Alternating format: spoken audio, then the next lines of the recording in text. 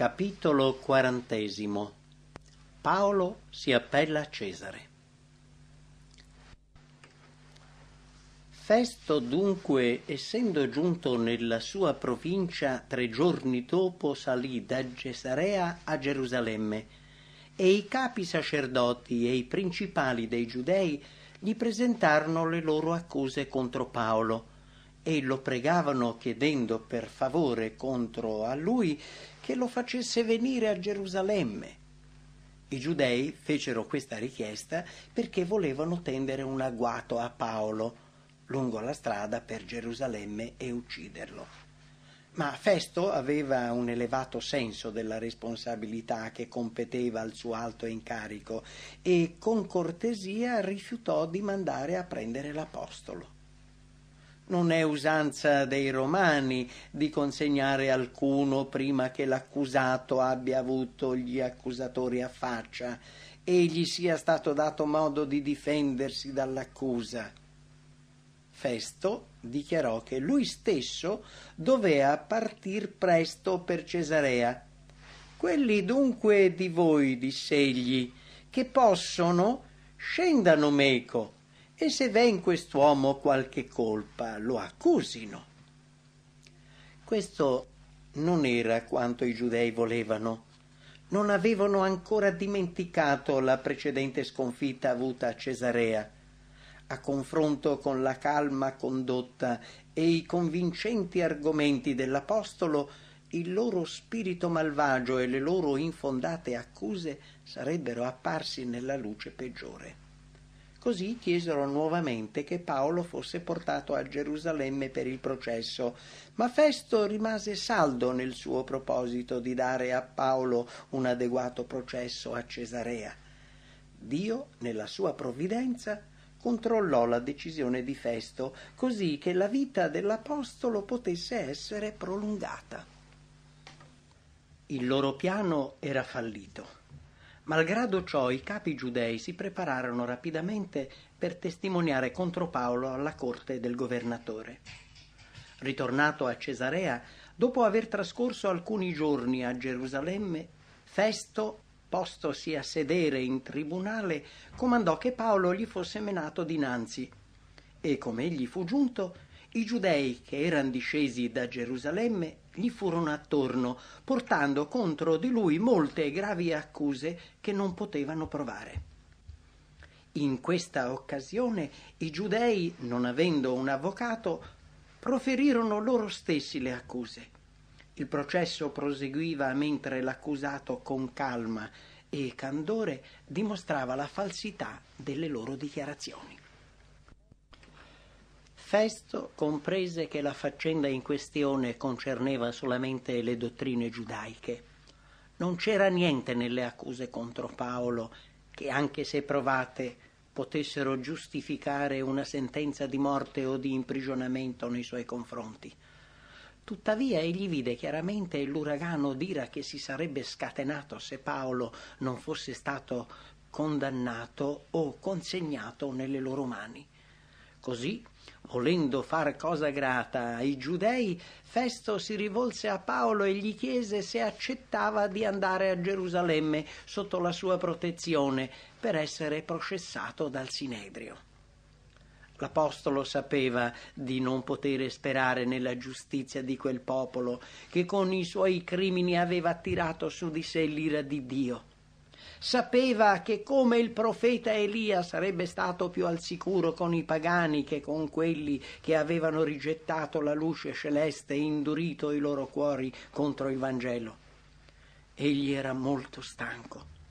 Il suo spirito attivo sopportava a fatica i ripetuti ritardi e la snervante attesa del suo processo e imprigionamento. Perciò egli decise di esercitare il privilegio che aveva come cittadino romano e di appellarsi a Cesare. Paolo, in risposta alla domanda del governatore, disse: «Io sto qui dinanzi al tribunale di Cesare, ove debbo essere giudicato. Io non ho fatto torto alcuno ai giudei, come anche tu sai molto bene. Se dunque sono colpevole e ho commesso cosa degna di morte, non ricuso di morire. Ma se nelle cose delle quali costoro mi accusano non c'è nulla di vero, nessuno mi può consegnare per favore nelle loro mani. Io mi appello a Cesare. Festo non sapeva nulla del piano dei giudei di uccidere Paolo e fu sorpreso da questo suo appello a Cesare. In ogni modo, le parole dell'apostolo misero fine ai procedimenti della corte. Festo, dopo aver conferito col consiglio, rispose: «Tu ti sei appellato a Cesare andrai». Fu così che ancora una volta, a causa dell'odio generato dal bigottismo e dall'orgoglio spirituale, un servitore di Dio dovette ricorrere ai pagani per ottenere protezione. Si trattava dello stesso odio che costrinse Elia a fuggire e a cercare soccorso presso la vedova di Saretta e che forzò i messaggeri del Vangelo a lasciare i giudei per proclamare il messaggio ai gentili. Ancora oggi il popolo di Dio incontrerà lo stesso odio. In molti che si professano seguaci di Cristo c'è lo stesso orgoglio, lo stesso formalismo, lo stesso egoismo e lo stesso spirito di oppressione che prevalse nei cuori giudei. Nel futuro, uomini che dichiareranno di essere rappresentanti di Cristo si comporteranno come si comportarono i sacerdoti e i capi giudei con Cristo e i suoi apostoli. Nella grande crisi che presto avverrà, i fedeli servitori di Dio incontreranno la stessa durezza di cuore, la stessa crudele determinazione e lo stesso invincibile odio. Coloro che in quei giorni malvagi, senza timore, serviranno Dio secondo i dettami della coscienza, necessiteranno di coraggio, di fermezza e di una conoscenza di Dio e della sua parola, perché quelli che saranno fedeli a Dio saranno perseguitati. I loro motivi saranno contrastati, i loro sforzi migliori male interpretati e i loro nomi diffamati. Satana utilizzerà tutta la sua forza ingannatrice per influenzare il cuore e per annebbiare l'intelletto, per far apparire il male come bene e il bene come male.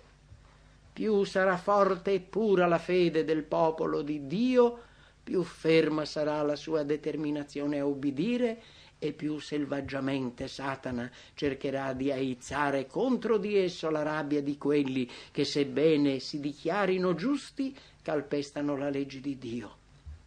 Sarà necessaria la più perseverante fiducia, gli sforzi più eroici per serbare la fede che a suo tempo fu affidata ai santi. Dio desidera che il suo popolo si prepari per la crisi che presto arriverà. Ognuno dovrà affrontarla preparato o impreparato che sia, ma solo coloro che avranno conformato la loro vita agli ideali divini rimarranno saldi in quel tempo di prova e avversità. Quando i capi secolari si uniranno con i ministri della religione per dettare legge nelle questioni di coscienza, allora si vedrà chi veramente teme e serve Dio. Quando l'oscurità giungerà al culmine, brillerà al massimo la luce di quel credente che avrà conservato un carattere cristiano. Quando ogni altra certezza fallirà, allora si vedrà chi possiede una costante fede in Yahweh.